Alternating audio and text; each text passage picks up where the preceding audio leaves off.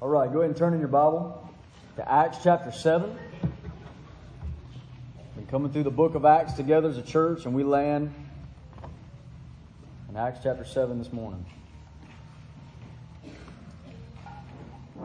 There's a study guide going around, or that should be in your seat. It says Acts 6:8 through Acts 7:60 at the top of it. If you don't have one of those, maybe you can throw a hand up. I'm going to try to get some extras to you. Some folks in the back there. If we can take some of these back there, that'd be great.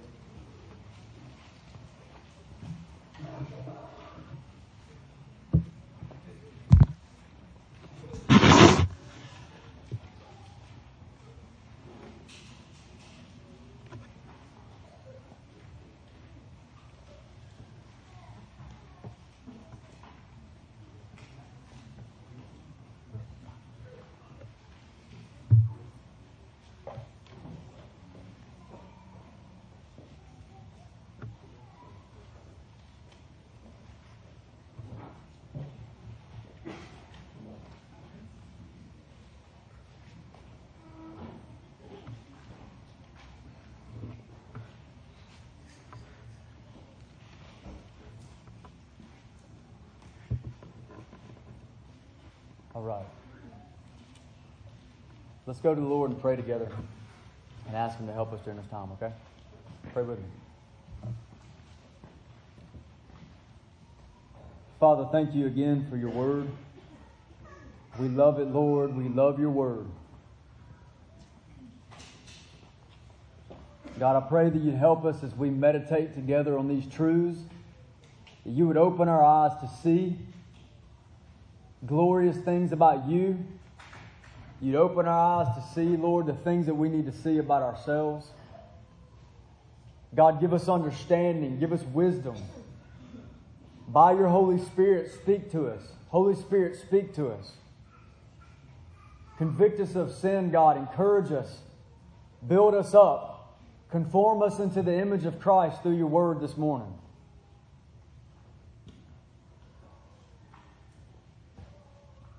God, unless you help us in this time, this is just vain repetition. So please, God, we believe your word, that unless you build the house, we labor in vain. God, please come and build this house this morning.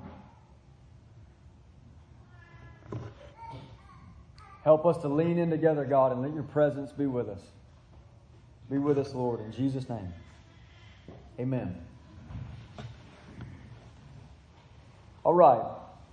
I want to talk for a minute about this whole section of Acts chapter 6, verse 8, right in the middle of chapter 6, all the way to chapter 7, verse 60, the end of chapter 7, which is a large section, which we're going to take in two parts over the next 2 Sundays. We're going to take this in 2 parts, this section of Scripture in 2 parts over the next 2 Sundays. Now, just a quick overview about what this passage, what's here, is we have Stephen.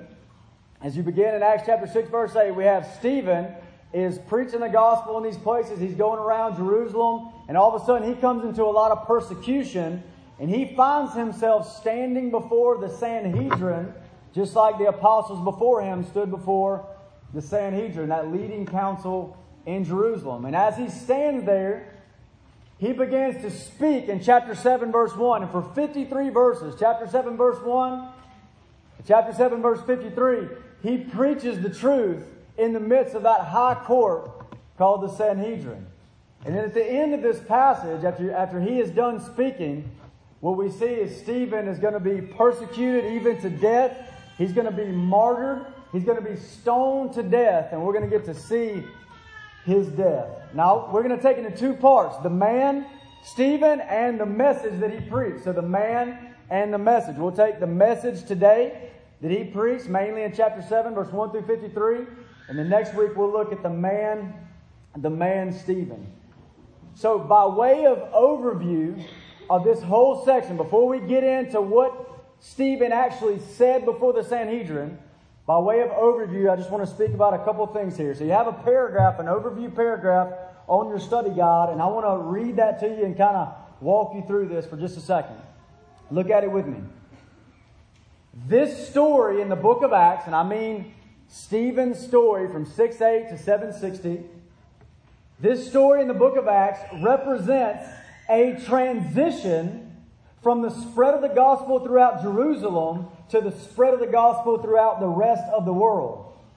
And in this passage, we see a finality in corporate Israel's rejection of the Christ, as well as a finality in Christ's rejection of corporate Israel. Now, what do I mean by corporate Israel? What I mean is not that every individual Jew has rejected Christ or every individual Jew is rejected by Christ, but I mean corporate Israel as in that nation, that entity that is represented by the leaders of the Sanhedrin, that they have rejected Christ and Christ has rejected them. That's what I mean by corporate Israel. Now, in this overview, let me just try to explain a few things, again, by way of just understanding where this whole passage fits in the whole book of Acts. Now, that first sentence that we just read is pretty easy to explain. That the book of Acts represents a transition. A transition is about to happen from the spread of the gospel in Jerusalem, which we've seen in Acts 1 through 7, to beginning in Acts chapter 8, we're going to see the spread of the gospel go out and it's going to explode on the rest of the world. Now, we read about that outline in Acts 1:8, right? Chapter 1, verse 8. That when the Holy Spirit comes on you, you're going to be my witnesses. Where? In Jerusalem. That's Acts 1 through 7. All Judea and Samaria and to the ends of the earth. That's the rest of the book of Acts. So this represents a transition in this passage of Scripture. A transition is happening. Now, I want you to think about this. Just in the writer Luke, who's writing this, inspired by the Spirit of God, he's laying these things out purposefully. For example, in representation of the transition from Jerusalem to all nations, we also see a transition from a focus on Peter and his preaching to a focus throughout the rest of Acts on Paul and his preaching. And lo and behold, Paul gets introduced to us at the very end of Acts chapter 7 in this passage. Just before the gospel is about to explode out into the world in Acts 8, we get a little introduction to this man named Saul, who will later be known as Paul. And we see him there looking on as Stephen is being stoned to death. So this is a transition happening here. Second point is that we see here, and second point in that paragraph, is that we see a finality in corporate Israel's rejection of Jesus as the Christ. In other words, this is a final blow against any hope that corporate Israel, the nation of Israel, is going to accept the Christ as their Messiah. This passage represents a final blow to that idea. Now, to understand that, you need to understand the Sanhedrin. The Sanhedrin is this group of men, 70 men plus the high priest, most powerful men in Israel. This is the Supreme Court of Israel. And this Sanhedrin, which Stephen's about to be standing in front of, this Sanhedrin represents the leadership. This is corporate Israel. This is the nation of Israel in Jerusalem. So do you understand the Sanhedrin? Now, if you understand the Sanhedrin, then you understand this, that there's a pattern that's been happening here. Just like Jesus stood before the Sanhedrin when he was being judged in that high courtroom, he stood there, Jesus himself did, and the Sanhedrin rejected the Christ. So in the same way, in Acts chapter 1 through 7, I don't know if you've noticed this, but as we read through Acts 1 through 7, the gospel spreading in Jerusalem, what do we see? We see Jesus ascend on high. We see the Holy Spirit poured out. And then what do we see? We see 3 rounds of the believers. First it was Peter and John. They're taken before the Sanhedrin, and the Sanhedrin rejects their message. And then we see all the apostles in chapter 5 and 6 taken before the Sanhedrin, and the Sanhedrin rejects their message. And then we see here today Stephen. As we read the end of chapter 6 and the beginning of chapter 7, we realize that Stephen is being taken before the council. He's taken before the high priest, and they're going to reject his message as well. There's a threefold in the book of Acts rejection, and that's the way we get the gospel spread through Jerusalem in Acts 1 through 7. There's a finality here. It's like a 3 strikes you're out kind of thing. They have rejected their Messiah. Died for their sins, risen from the dead. And they want nothing to do with him. And their rejection has become progressively more intense in its hostility, right? At first, they just threatened Peter and John.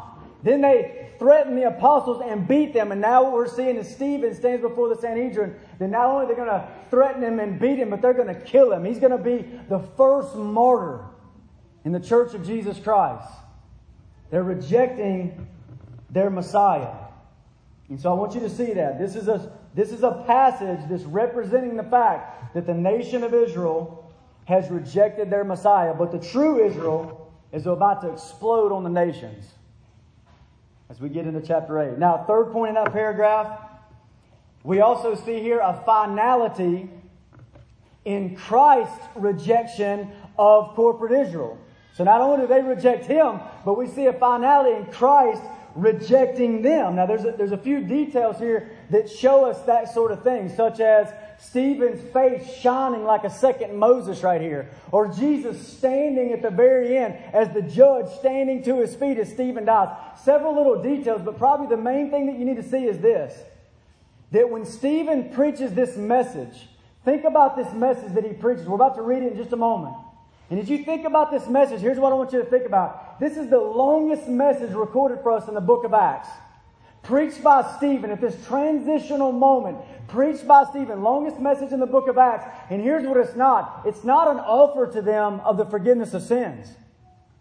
When he preaches this message, the longest message in the book of Acts, he's not offering them the forgiveness of sins, but rather he is raining down the condemnation that they have rejected Christ. Christ has rejected them, and it's over. It's over. Now again, let me remind you, I do not mean that it's over for every individual Israelite. Saul's still got to get saved, right? Many priests and leaders of synagogues are going to get saved. They're going to come to Christ. But I mean that nation as a whole has rejected their Messiah, and the Messiah, Christ Jesus, has rejected them. Now let's move into this message, okay?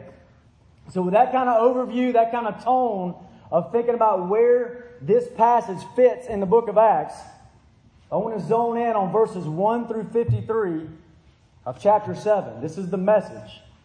We're going to focus in here on this message that he preached. What does Stephen say to the Sanhedrin? Now, number one, let's talk for a minute about Stephen's background. Who is this man? Stephen is one of the 7 that were chosen, kind of those prototype deacons that we heard about last week at the beginning of Acts chapter 6. That's Stephen. Now, we'll hear more about the man Stephen next week. But that's Stephen, this man. Now, how did he end up standing before the Sanhedrin? Here's Stephen, and he's going throughout Jerusalem. He's doing signs and wonders, drawing these crowds. He's preaching the gospel like a wild man. It even seems he's going into the synagogues, and he's preaching the gospel to these people. And people get angry about this, and they try to dispute with him. They try to enter into debate with him, but they can't resist Stephen's words as they debate with him, so they just get angry, and they begin to lead out a smear campaign against this man. And that smear campaign makes it all the way to, as I said earlier, to the Sanhedrin, to the council, to the high priest. And next thing you know, Stephen is seized, and he's taken before the Sanhedrin for this message, this gospel that he's been preaching all throughout Jerusalem. Now, what was he preaching? What was Stephen preaching all throughout Jerusalem that stirred up such a ruckus here? What's he been saying that made people so angry? And I think if you look at the accusations that were being laid against him, then you can kind of get an idea for what it is that Stephen has been preaching. So look with me at chapter 6. I want you to see these accusations. Go back to chapter 6. Look at verse 11. Then they secretly instigated men who said, "We have heard him speak blasphemous words against Moses and God." So we're talking about some kind of Old Testament stuff, right? Like he's speaking against Moses and God here. Go down to verse 13. And they set up false witnesses who said, "This man never ceases to speak words against the holy place and the law. For we have heard him say that this Jesus of Nazareth will destroy this place and will change the customs that Moses delivered to us." So think about that for a minute. We know he's talking about Jesus the destroyer. We know that. And he's talking about things about Moses and about the law and about this temple that Jesus is going to tear down. So Moses, the law, the temple, he's talking about something about this whole Old Testament system that's here, okay? Now they're making it sound like that he's preaching against the Old Testament system. They're slandering him as false witnesses, saying he's speaking against Moses, against the law, against temple. He's speaking against these things. But what is he actually saying? And we can think about Jesus' words and what he said and understand the gospel and what the gospel is. And here's what Stephen's going around saying. Jesus is the fulfillment of these things. Jesus has fulfilled all of this Old Testament system. He is the fulfillment of these things. Moses, all the things that he wrote, all the promises that he laid out, Jesus is the fulfillment of that. The law that was laid out, Jesus fulfilled that law. He lived out, the only man to perfectly live out that law and all the shadows that are found in that law, that one that's coming. He is the one. He's fulfilled it. That temple, the whole temple system with its sacrifices, Jesus fulfilled that role. Every sacrifice, every lamb that was slaughtered in the place of a sinner was just a picture of the Lamb of God who was slain for us, Christ Jesus the Lord. And He's fulfilled it. No need for sacrifice anymore. That's the kind of stuff He's preaching. What about those priests? Every single priest in that temple were a picture that we need a mediator.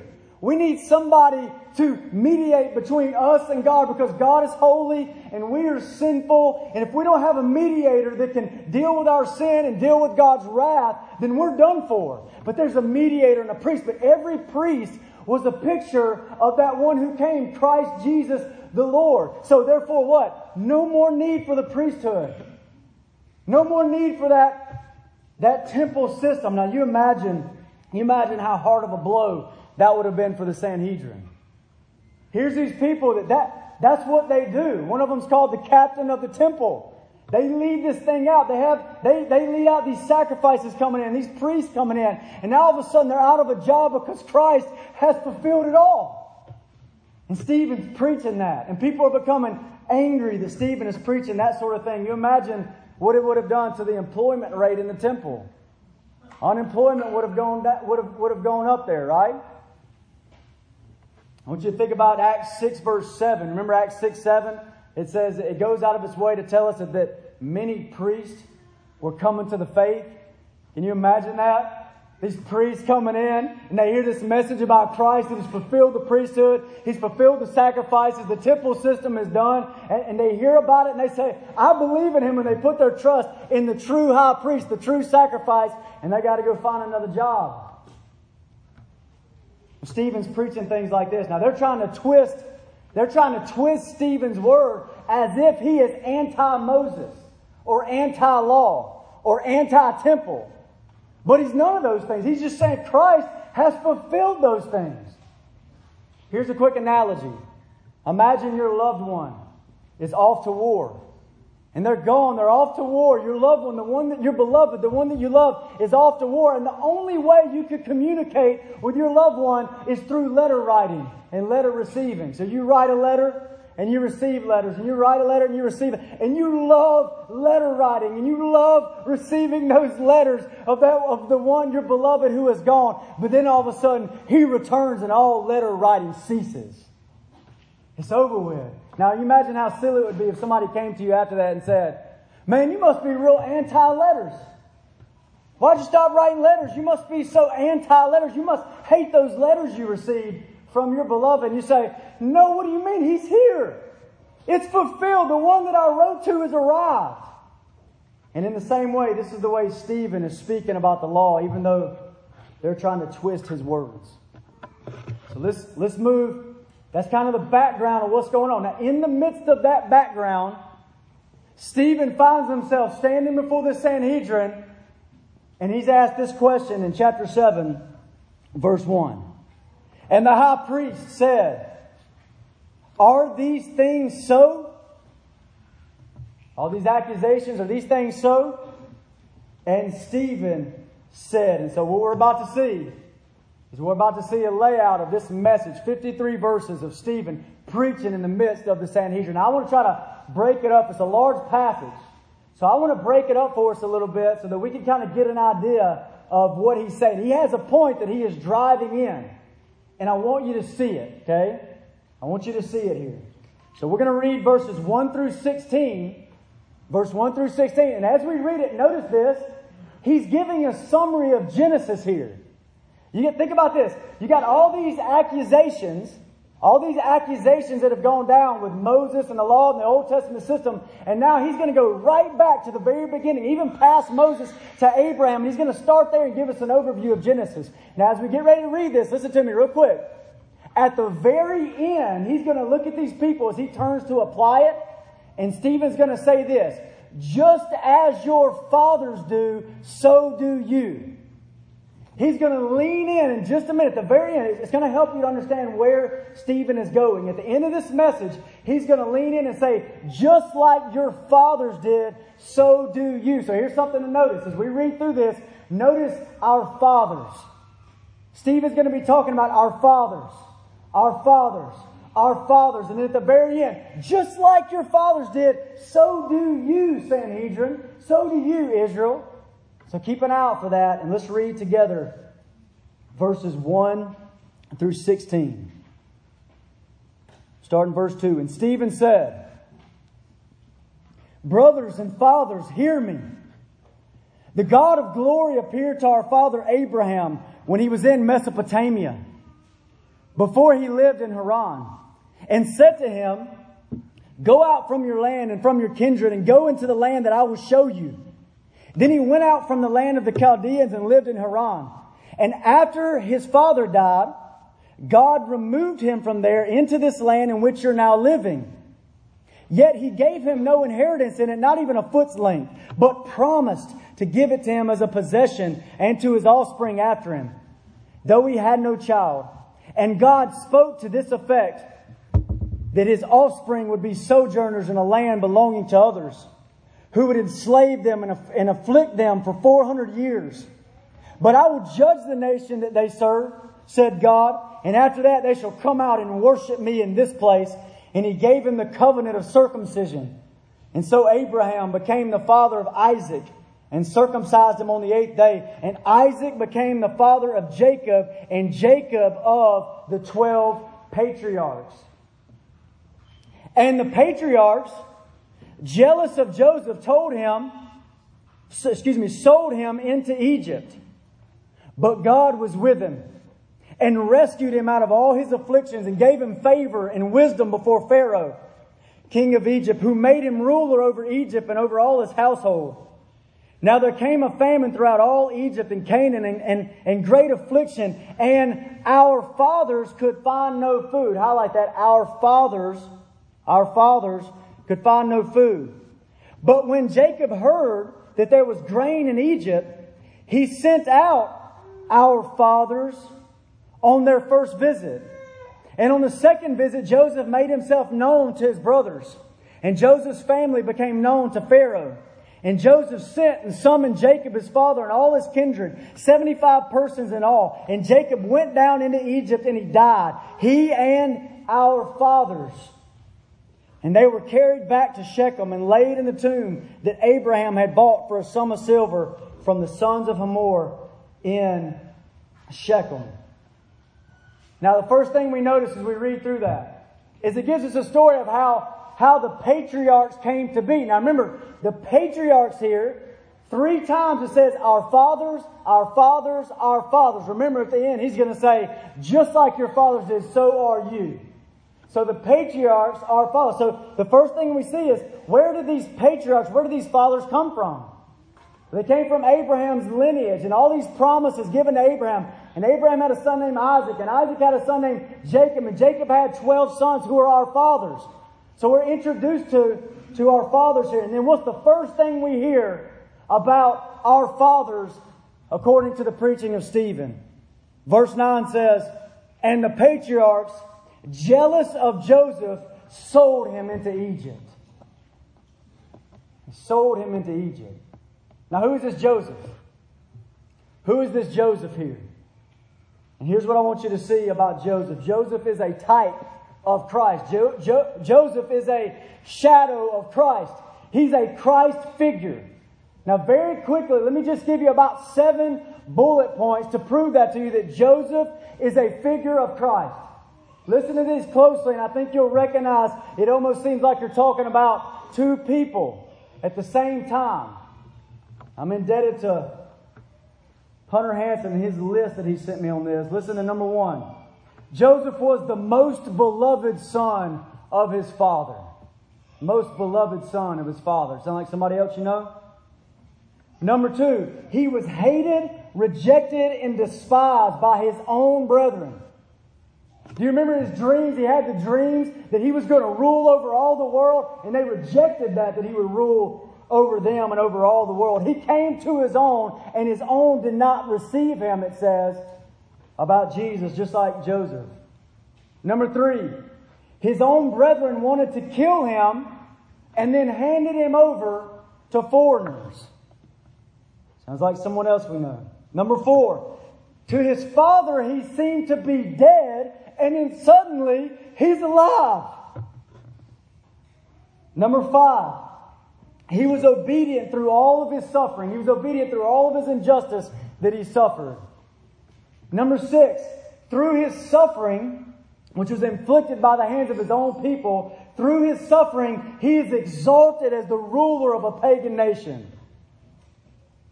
And number 7, through his suffering and exaltation, it says, he saved many people alive. In fact, Joseph goes on to say, that's the reason why God did what he did, is that through his suffering and his exaltation, he would save many people alive.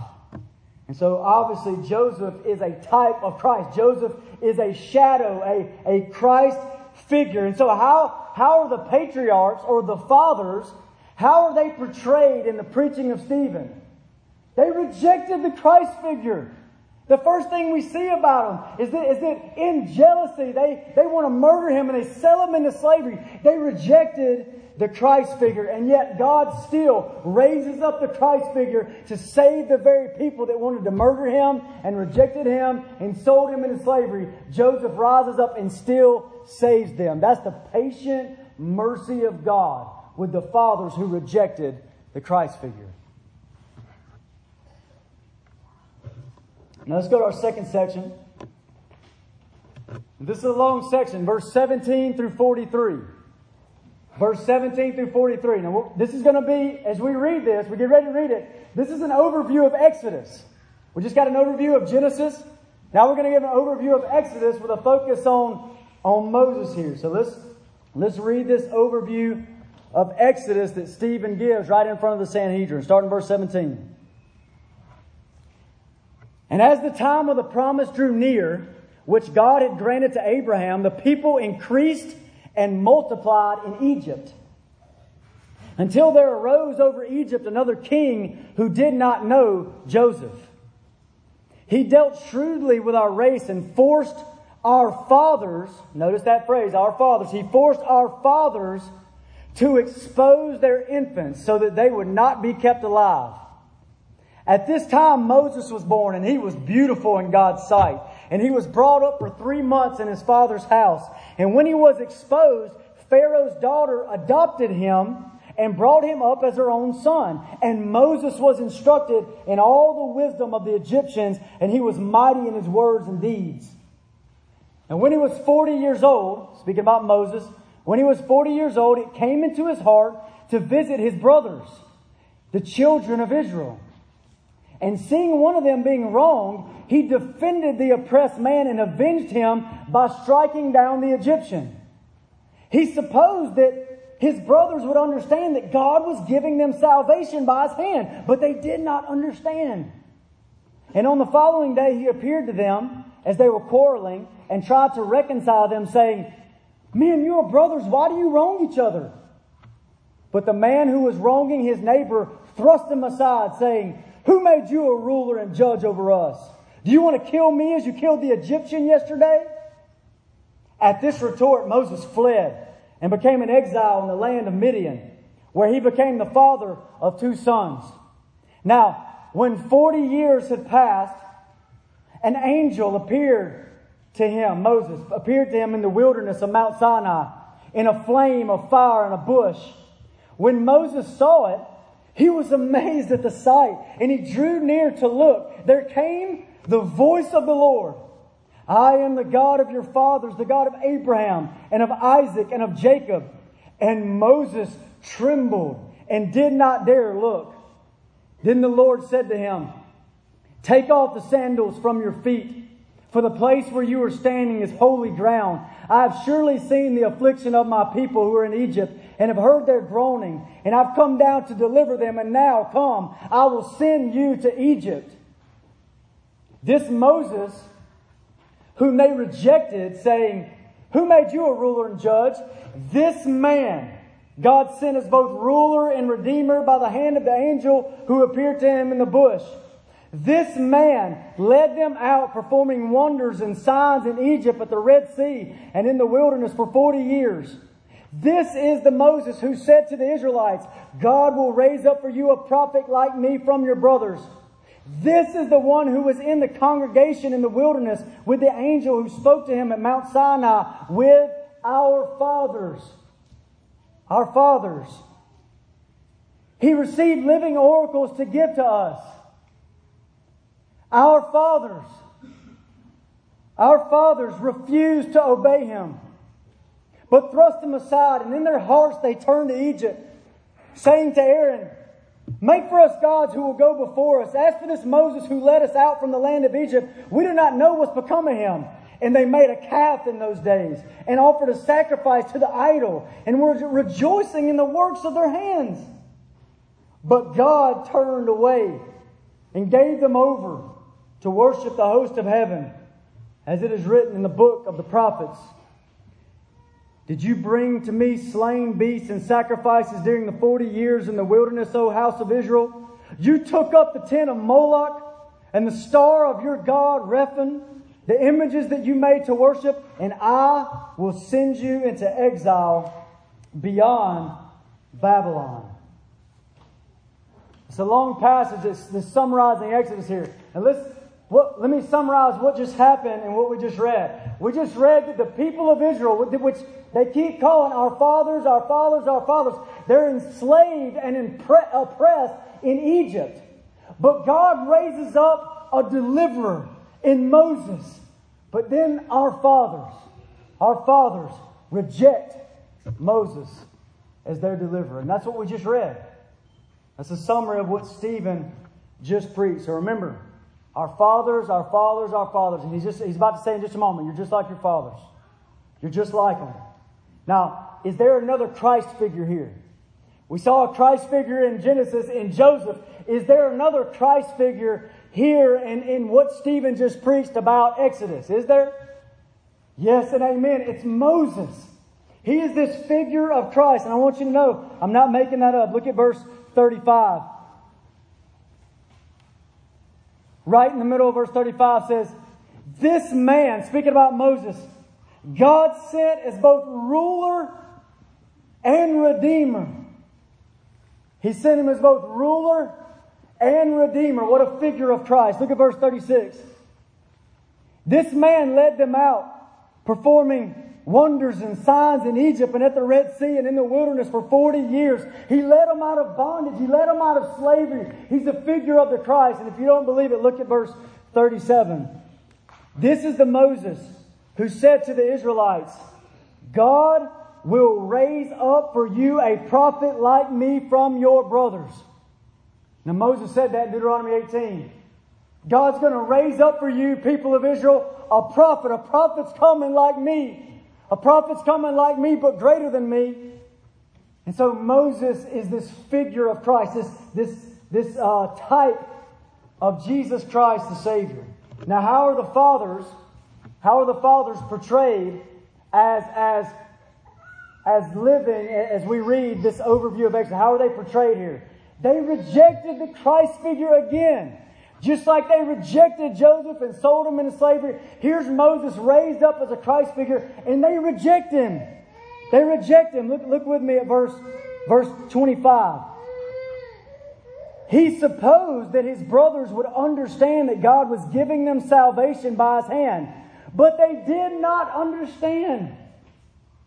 He thought, surely they'll know that I'm here for salvation. But they didn't understand. They rejected him. And then 40 years later, it says in verse 39, our fathers refused to obey him, but thrust him aside. And verse 42 says, but God turned away and gave them over to worship the host of heaven. So how are the fathers portrayed in Genesis? They're portrayed as the ones that rejected the Christ figure. How are they portrayed in Exodus? They're portrayed as the one that rejected the Christ figure. Do you see a point that Stephen is trying to make here? Let's go to the next section, verse 44 through 50. Now, Stephen's going to go just a little bit farther into Old Testament history. He's going to focus in on the building of the tabernacle at the end of Exodus, all the way through to Joshua taking that tabernacle into the promised land, and the tabernacle being there through Judges and Ruth's time. And then he's going to speak of just a little bit about David and about Solomon, David, who wanted to build a temple to take the place of the tabernacle, a structure that's standing there permanent. And Solomon ends up being the one that built that temple. So read it with me. Look at verse 44. Our fathers had the tent of witness in the wilderness, just as he who spoke to Moses directed him to make it, according to the pattern that he had seen. Our fathers, in turn, brought it, that tabernacle, in with Joshua when they dispossessed the nations that God drove out before our fathers. So it was until the days of David, who found favor in the sight of God and asked to find a dwelling place for God, for the God of Jacob. But it was Solomon who built a house for him. So here we got more Old Testament history with a focus on the building of the tabernacle and the temple.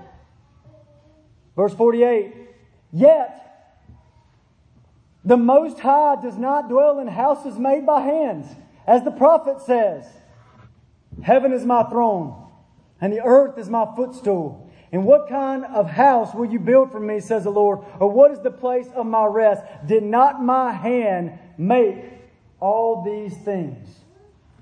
And so again, you see this emphasis 3 times in this little section of our fathers.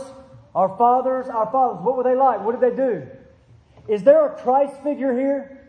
In this little section, as he moves forward into the history of the Old Testament, is there a Christ figure here? Yes, there's a Christ figure. It's the tabernacle, the temple itself. It was designed, the tabernacle was designed after the fall of man to teach us something. How is holy God going to dwell with sinful men? How could it be that holy God could dwell with sinful men? And so this temple is set up, and you've got the Christ figure of the sacrifices. That the only way that holy God can dwell with sinful men is that if something happens against their sins.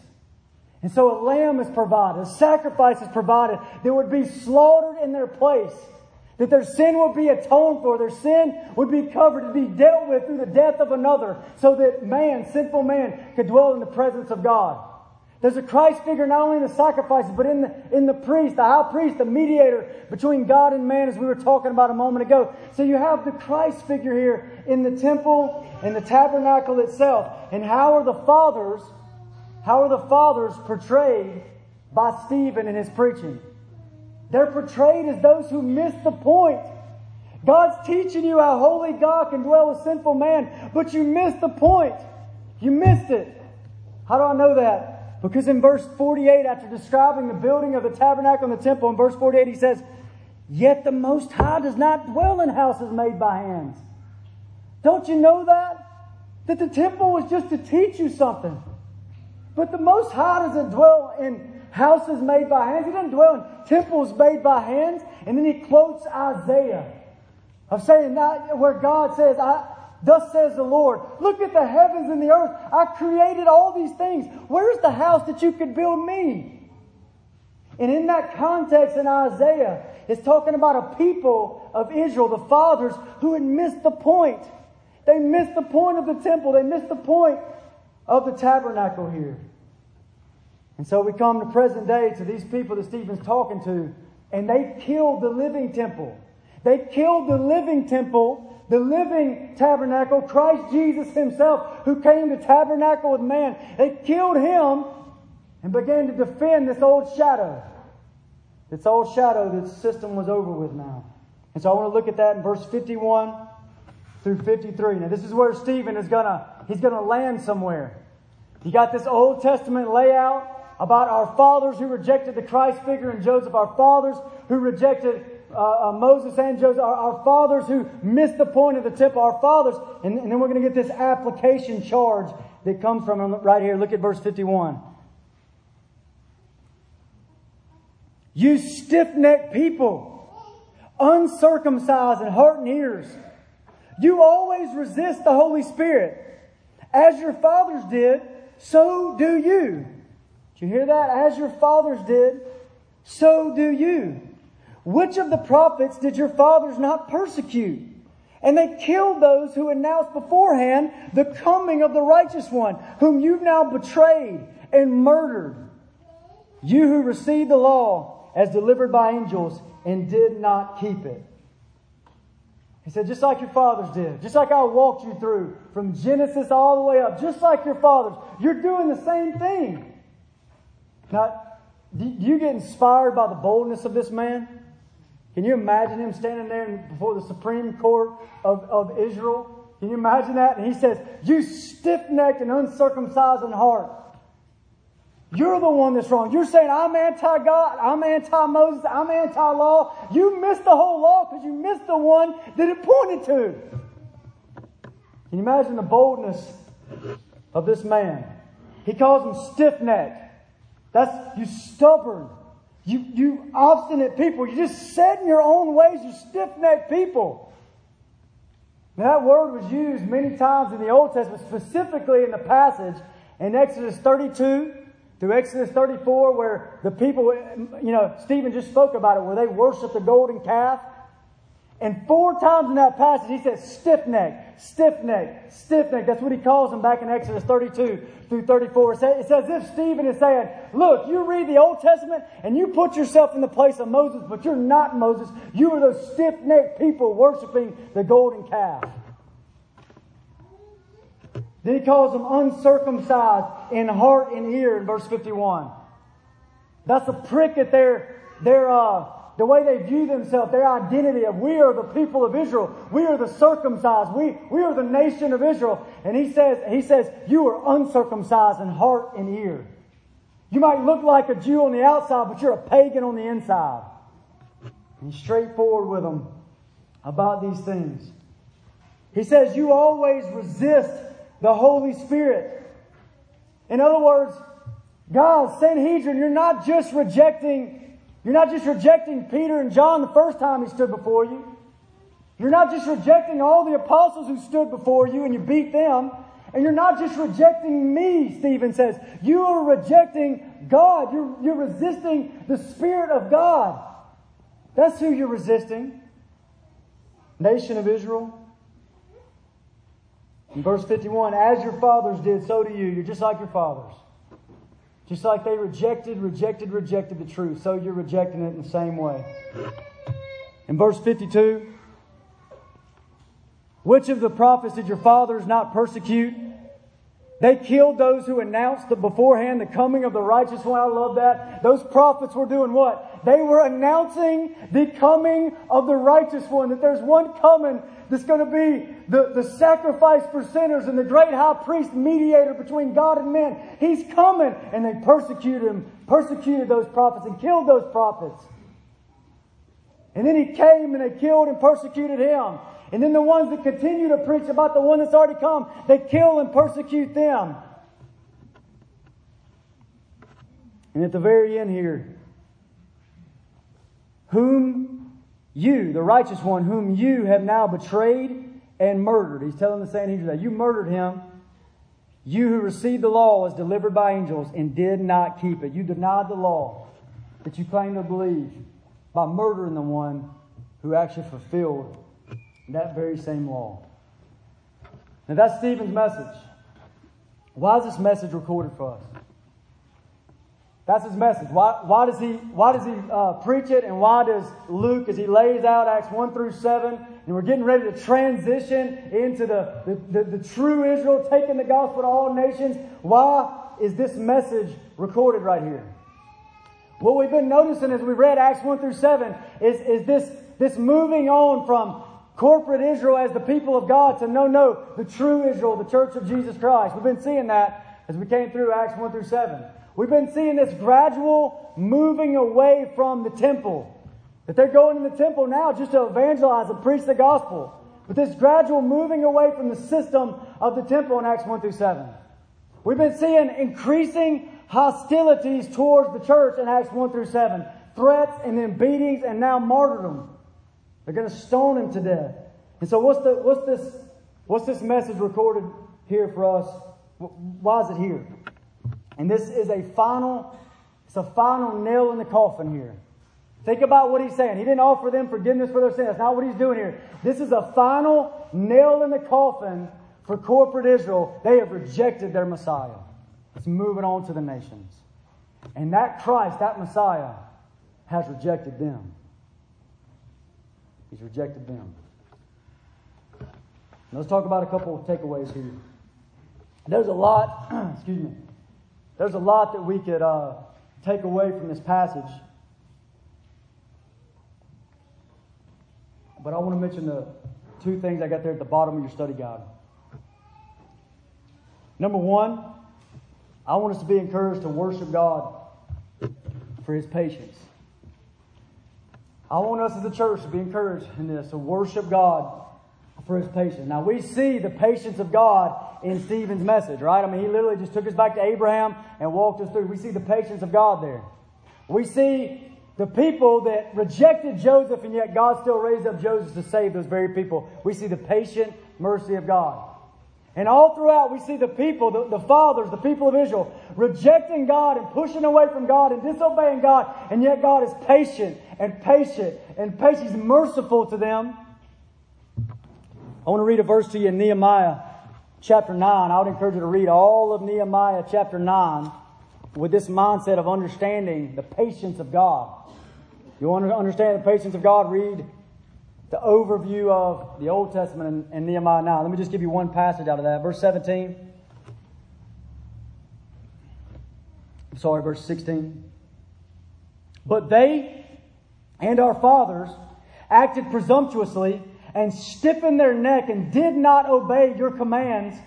They refused to obey and were not mindful of the wonders that you performed among them, but they stiffened their neck and appointed a leader to return to their slavery in Egypt. But listen to this. Patience of God.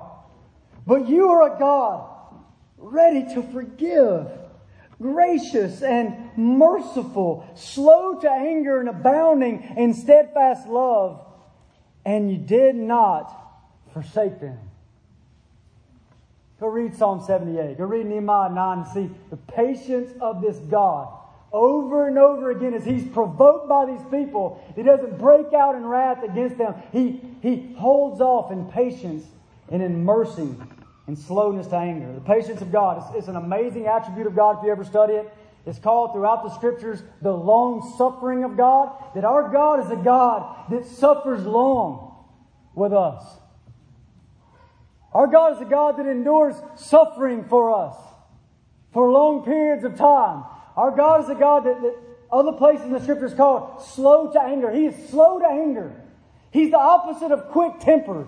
Could you imagine if our God was a quick-tempered God? We would all be destroyed in a moment. But He's so slow to anger. He's long-suffering. He's a patient God.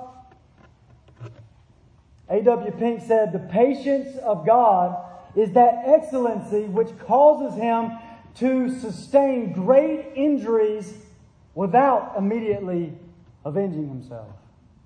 Without immediately avenging Himself. Nahum 1:3. Nahum 1:3 says, the patience of God, the Lord is slow to anger and great in power. Nahum 1:3. The Lord is slow to anger and great in power. So it's not that He doesn't act because He doesn't have power. He has almighty power, but He's slow to anger and great in power. I heard one person refer to the power of God's patience. You ever thought about that? That God's patience is a powerful attribute. You say, what do you mean by that? Because think about this. Anything God would be geared up to move upon is going to be a just cause, right? It's going to be a good thing. It's going to be a just cause. So it's not that God is being restrained and doing something bad. It's there's good things, just things, and nothing can stop His almighty power. Nothing except what? Except Himself. Only He can restrain Himself. That's His patience. That here's God in all His power, ready to pour it out for a just cause, but He restrains Himself. It's the power of His patience. At any moment in my life, God could have poured out wrath on me. He could have sent me to hell forever, and He would have been right. He would have been good. It would have been a just thing, but God withheld, and He showed patience towards me. What about you? 2 Peter 3:9, it says, God's not slow in fulfilling His promises, as some people count slowness, but He is patient towards us, not willing that any should perish, but that all should come to the knowledge of the truth. He's a patient God, and it's the reason that you're saved here today. That He waited. He was slow to anger. You deserve His anger, but He was slow to anger. So has He been patient with you? And if you say, yes, my God is a patient God, I encourage you, worship Him for His patience. Is He being patient with you right now? And you're not saved, and you don't know Christ. You've got some religion, but you don't know Christ, truly. Is He being patient with you right now? Which takes me to second takeaway. Be warned about the limits of God's patience. Please be warned. Everyone here, please be warned about the limits of God's patience. God's patience is not unlimited. God's patience is not unlimited. Every time the Sanhedrin heard the truth, their heart was hardened a little more. When they heard it from Jesus and they rejected it, they stored up wrath in themselves and their heart was hardened. When they heard from Peter and John, he stood before the Sanhedrin and preached Christ to them, their heart was hardened. That window closed just a little more. And then they heard from all the apostles and the window closed a little more. And then they heard from Stephen and the window slammed shut and it's over. God's patience is through. His patience ran out. I want to encourage you to please be warned by this. And especially if you're like the Sanhedrin. If you're a religious people like them, churchgoers, as many of you are, churchgoers, maybe even church members. And if that's you, and you have enough religion like this Sanhedrin to just inoculate you to the truth, listen to me. Listen to me. You need to be warned. His patience is going to run out with you. His patience is unlimited. Let me show you some terrifying words in Acts 7, what we just read a moment ago. Acts 7, verse 42. Tell me these words are not terrifying. Listen to them. But God turned away and gave them over to worship the host of heaven. Imagine those words. God, the only one that can save your soul, the only one that can awaken you from the dead, God turned away and gave them over. Same language is in Romans chapter 1. Listen to it. In Romans chapter 1 and verse 24. Therefore God gave them up to the lust of their hearts. Verse 26. For this reason God gave them up to dishonorable passions. Verse 28. And since they did not see fit to acknowledge God, God gave them up to a debased mind. Do you know how terrifying that is? When God's patience runs thin and it's eventually gone and He gives them up to these things. In 2 Thessalonians, I want this to sit on us all. 2 Thessalonians chapter 2. Listen to it, verse 10. And with all wicked deception for those who are perishing because they refused to love the truth and so be saved. Is that you? Refuse to love the truth and so be saved. You've got some religion, but you refuse the truth. Listen. Therefore God sends them a strong delusion so that they may believe what is false, in order that all may be condemned who did not believe the truth, but had pleasure in unrighteousness. Proverbs 29 verse 1, it says, he who is often rebuked, like the Sanhedrin, or like religious people that hear the truth Sunday after Sunday after Sunday, Bible studies, internet, you hear the truth over and over again. He who is often rebuked, but stiffens his neck, will suddenly be destroyed without remedy. Without remedy, beyond healing. There's a time when God's patience runs out. How often do you think people presume upon the patience of God? And that happens, right? Think about that. Think how God's patience is misunderstood. Just think about that. Ecclesiastes 8:11. It says, because the sentence against an evil work is not executed speedily, the hearts of the Son of Man is fully setting them to do evil. It's the patience of God, but they interpret it as, nothing's going to happen to me. I'm going to be okay. You're not okay. How many people presume upon His patience and then they wake up to being given over to it, and it's too late? Now, the reason I give this warning, especially to religious people, is mainly because this is what I see with the Sanhedrin here. It's what I see here. These religious people, the nation of Israel, that's rejected their Messiah. So mainly I'm seeing that, but also I got other things on my mind, even recent things in our church of church discipline stuff, of someone that can seem so much for a time like a believer, and so you realize that they're not. They play games with religion. They look religious, but something's missing. And so in the same way, this is why I give the warning especially to religious people, churchgoers, church members, people that have heard the truth. Because do you know this, that to sometimes hearing a lot of the truth can be very, very dangerous for you. Did you know that? Sometimes being one that has more access to the Sanhedrin had more access to the truth than all the rest of the world. And sometimes having that kind of access to the truth can be more dangerous for you. Listen to this verse. In Romans chapter 2, verse 4. Listen. Take warning here. Or do you presume on the riches of His kindness and forbearance and patience? Have you presumed upon His patience, not knowing that God's kindness is meant to lead you to repentance?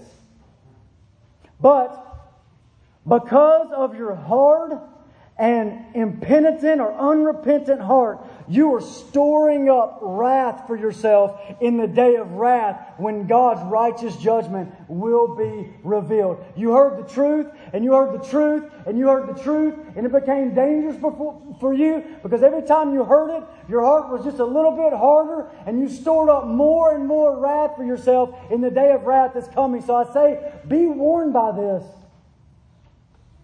Brothers and sisters, please be warned by the limits of God's patience.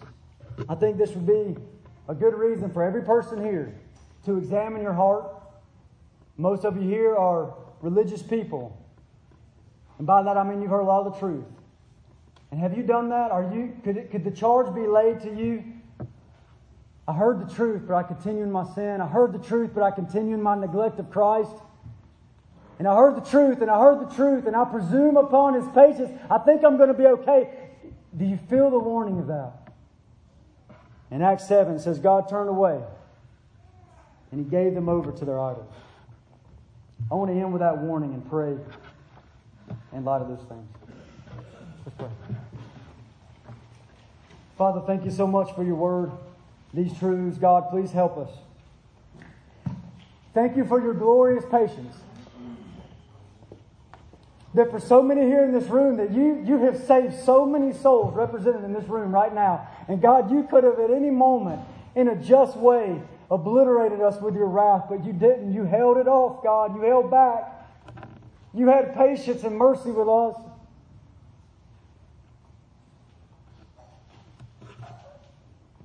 Thank you, Lord, that you're slow to anger. Thank you, Lord, that you're not quick-tempered, that you're long-suffering, that you're kind, that you stand ready to forgive, ready to pardon. What sweet truth about you, Lord. And God, I pray for any here right now that have not come to you. God, I pray that before it's too late that you would save their souls. Before it's too late, God, that they would come to you. God, calls all of us even now to examine ourselves, to examine our hearts, God. You told us to examine yourself to see if you're in the faith. You told us to do that. God, please help us to do that. And I pray, God, that you would expose any here that are playing around with religion, God, and hearing the truth over and over again, and their hearts are being hardened. God, don't let it be hard, but soften their hearts. By your Spirit, cut them to the heart and bring them to the feet of the cross.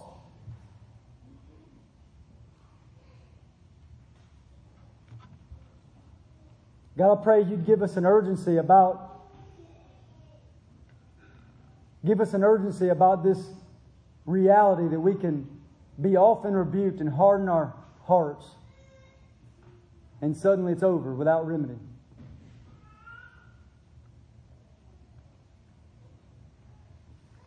God, I pray especially for my brothers and sisters that I know so well and love so much in this church, God. If there's any among us, God, that are deceived and are falsely converted, God, please, don't let them stay there, God. Save them, Lord. And I pray, God, that every one of us will make it to the end.